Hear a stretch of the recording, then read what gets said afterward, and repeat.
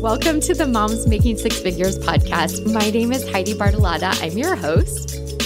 In this podcast, you will hear real women, real stories, and real inspiration. If you enjoy it, please subscribe.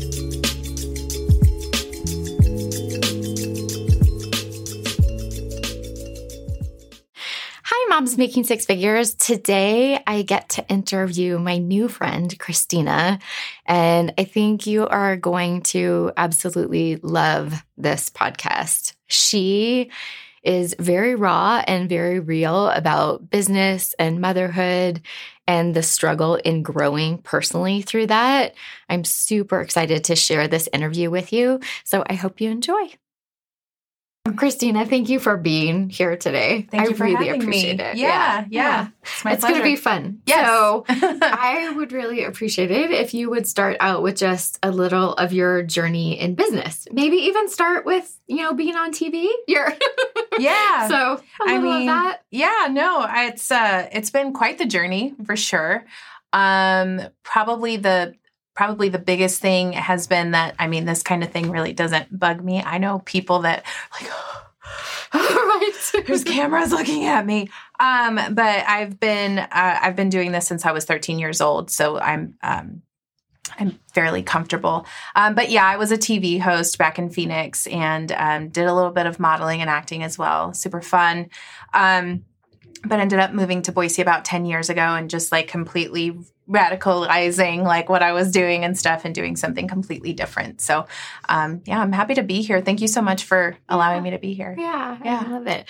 And you're a powerhouse, literally, in real estate. So I don't know. I always feel like there's so many people that are doing better than me, and that's kind of that's that, comparison is the thief of joy type thing, Mm-hmm. But I only hit six figures just last year. And so that was a huge accomplishment for me. In fact, when Jen was like, hey, can we have you come on to this?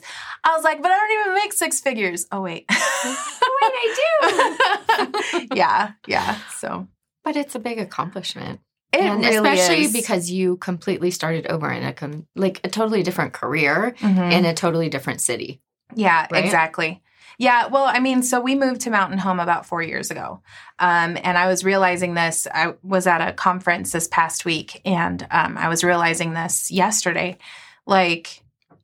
We started over in Mountain Home because I had started over in Boise, mm-hmm. but then I started over in Mountain Home. Mm-hmm. I knew nobody.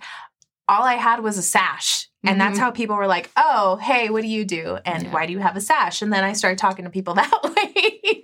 Right. It's a great marketing ploy. It's so great. So, yeah.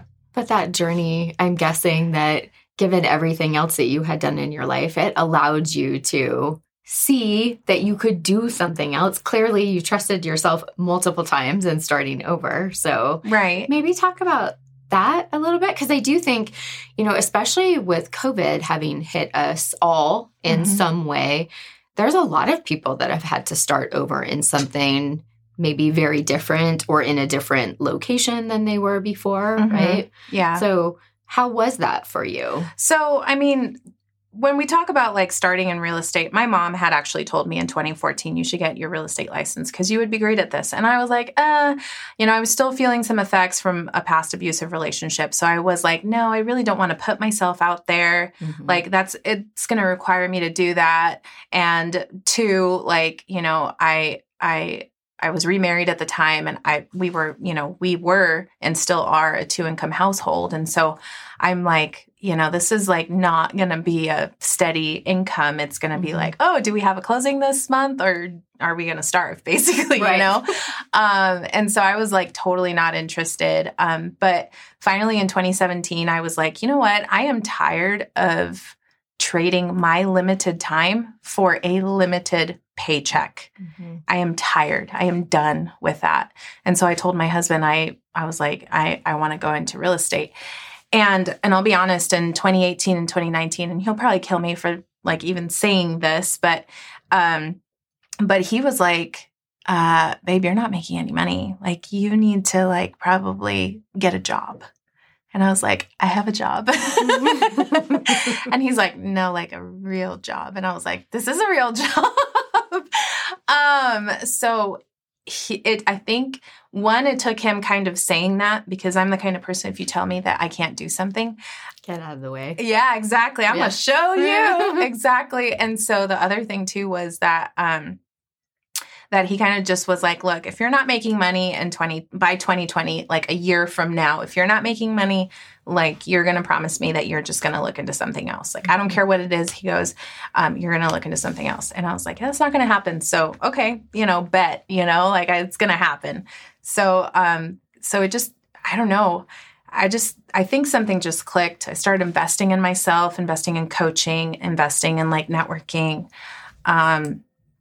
investing in like different types of trainings and that sort of thing, so that I could kind of like just become a better person and become a better salesperson and be able to better serve my clients. Grow. It's uncomfortable to grow. It's challenging to grow. Well, yeah. Well, and so when you grow, this is one of the things that I've experienced the most, and again, kind of reinforced in the conference that we went to, and especially because we're women and we're very relational, but kind of like that whole comparison is, the thief of joy type thing. I ended up losing a lot of friendships when I started to grow, and I started to outgrow friendships and relationships. And man, that hurt. Yeah. But I was like, do I want this or not? And it was like, yeah, let's go. They'll catch up eventually. So we'll see. It's a challenging one. I think it's a really interesting topic, because anytime you change or grow, it makes the people around you uncomfortable. Right. And they have to decide how they're going to address that. Exactly. And nobody likes change, right? It's one of those things that we all know that it's the consistent, but when you're dealing with it, there's a lot of emotion that comes up. I'm sure that there's quite a few of them that are jealous of where you are now, and they're having to look at it and say, am I willing to go through the things to make myself better? And it's hard to say no. It's hard to, I think that it's such an interesting conversation, because so many women that I've interviewed will talk about this, because when you excel at something, it's challenging to the people around you. And I will tell you, I don't think I've ever said this on camera, but in my entrepreneurial journey, I had the same issue. And there were a couple of women that not only did they not want to engage with me, they started bashing me.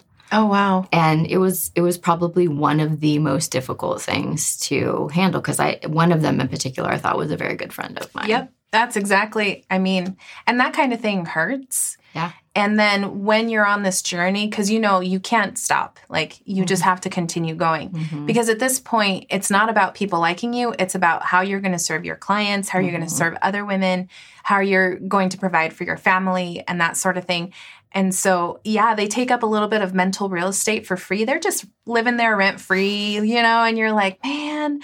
And things will hit you a certain way. And you can't, especially us women, again, we're so relational. Yeah. We're very emotional. Sometimes we make decisions that are very impulsive, because that's the way I was feeling. Ask me why I got my billboard. But I just, exactly that. I feel like, we just let those things kind of bother us, and we don't realize that there's, for every one woman that hates us, because they really don't hate us. They hate what they see in us that they are lacking in them. Yeah. And we can't take things personal. It's like, the 4 Agreements, if you've read that book, we can't take it personal, because that's their experience. Yeah. And so that's what they see. Their journey. Yeah, exactly. So, it's like, okay, whatever. For every one person that hates and bashes on us, there's like literally like tens or dozens or hundreds of women that are looking at us going, man, I want to be like her. Yeah. Yeah. One of the quotes that I love is, someone that's doing more than you will never be the one that is, saying negative things to you. They're generally the one that are like, go, like, do this. Yeah. Right. They're leading you. Yeah. Right. So exactly. And it's so nice. Like I mean, if you have competition, root for your competition. Amen. And because your real competition is you, 10 hours ago, 10 days ago, 10 months ago, 10 years ago. That's your real competition. And if you use that as your benchmark, man, I'm doing pretty good. I'm not going to go and be like, well, this other realtor, no, just stop. Yeah. And realize that where you're at took guts and took lots of strength, and you're where you're at because that's where you're meant to be. That's where every single choice, every single decision has led you to. Mm-hmm. Yeah. So let's shift gears a tiny bit and talk about what has motherhood in that journey been like for you? Because you and I both have teenage girls. Oh, dear. I love my girls. They are seriously some of the most fun people I know. I'm so glad that they are growing up to be critical thinkers and not just go with what's on TikTok and what's on, all these other social media platforms. But they'll look at something and they'll go, okay. And they'll pick it apart. And I'm like, man, I'm so proud of you for doing that.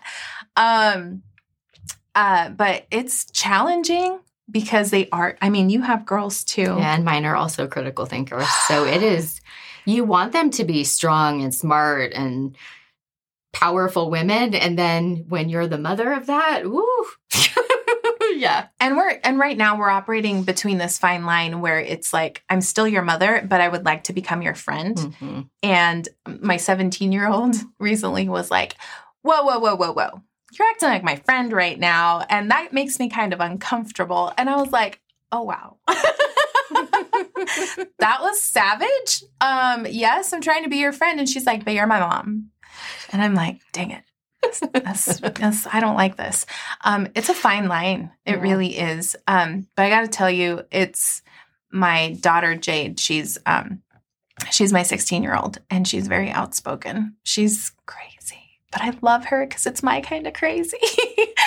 But recently, she was talking to her dad and was like, oh, mom got a new car.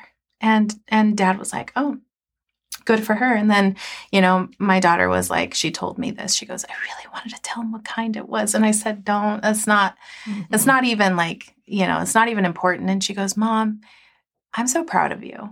Yeah. And just realizing that my kids have seen the struggle and they have seen how hard I work.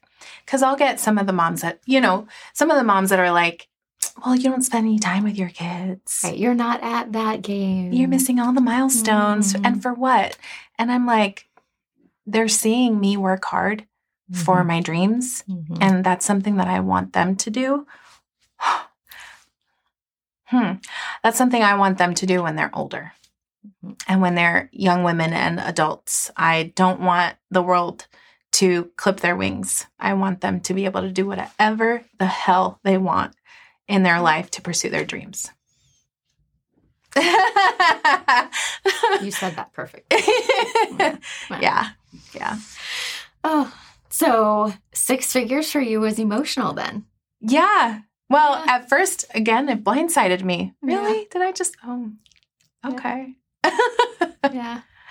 Yeah. It's kind of like a nice pat on the back, though, isn't it? Yeah, it really is. Yeah. I mean, now my husband's talking about starting his own business, and I'm like, oh, we're here. Okay. Because he's always been a government employee. Uh-huh. And to him, business is like a huge gamble. We're not talking Vegas bets. We're talking you could either sink or swim. Mm-hmm. And if you sink, we're living in a trailer. And so to hear him talk about that and to hear him talk about this might be something that I would want to do and starting to look at things, maybe even buying real estate, that's exciting to me because now I feel like he trusts that he can dream a little bit more. Yeah, you made him believe. Yeah. Mm-hmm. Yeah. It's really powerful. For sure. I showed him. No, not like that just at all. Just put a woman to a challenge and just see where it goes, right? That's what the speaker at our conference this week said. He was like, there's a lot of women in this room, a lot of women real estate agents. And And he goes, but that's because if you give a woman a task to do, she'll do it, and then she'll recruit all of her friends to help her with it, and it'll get done, and it'll get done better than, and he said it, better than any man could do it. And I was like, well, you're not wrong. So, yeah. So speaking of the speaker, is there a book, obviously the 4 Agreements is one, but is there another book or podcast that you would recommend, that you recommend to others? So I think the one that revolutionized like my entire business was The Go-Giver. That one was just, and it wasn't just about like giving value and being authentic and all of those things, but the final gift or the final lesson was receiving. And boy, I'm great at giving, but I'm horrible at receiving. Like, oh yeah, thank you, but you didn't have to think about me, that sort of thing. And it's awful because we feel like, at least I do, like I don't deserve what is being given to me. And I'm like, oh, thank you, but you didn't have to, and we just need to stop doing that as women. Yeah. Yeah. Anything that I didn't ask that you would want to share that you think would be impactful? You've given so much. This has been amazing. So thank you. I don't know. I think I'm just going to kind of hit home this whole idea of, continuing to compare ourselves to other women, to other business people, to other whatever. Like, we are all on our own journey. And we just have to know that, 1, not everybody's going to be for us, and not everything is going to be for us either. 2, we need to be absolutely relentless in the pursuit of what we want. And 3, if you're not obsessed about what you're doing, this is from our conference, if you're not obsessed about what you're doing, you're not going to succeed. Being mildly interested in something, having a plan A, plan B, plan C, plan 3, 4, 5, 6, 7, 8, like just stick to what you are trying to do in the moment. I'm not saying that you can't have those things later on, but like stick to that one thing. Be so obsessed about that one thing that you're working on, and you'll just be so wildly successful. Yeah. Yeah. Thank you. Thank you for taking your time today to do this. Thank you for having me. Yeah. I'm so excited. So thank you. Yeah. Thank you for listening to the Moms Making Six Figures podcast. If you enjoyed this podcast, please take a moment and leave a review on iTunes. To learn more about Moms Making Six Figures, head over to momsmakingsixfigures.com. That's right, momsmakingsixfigures.com.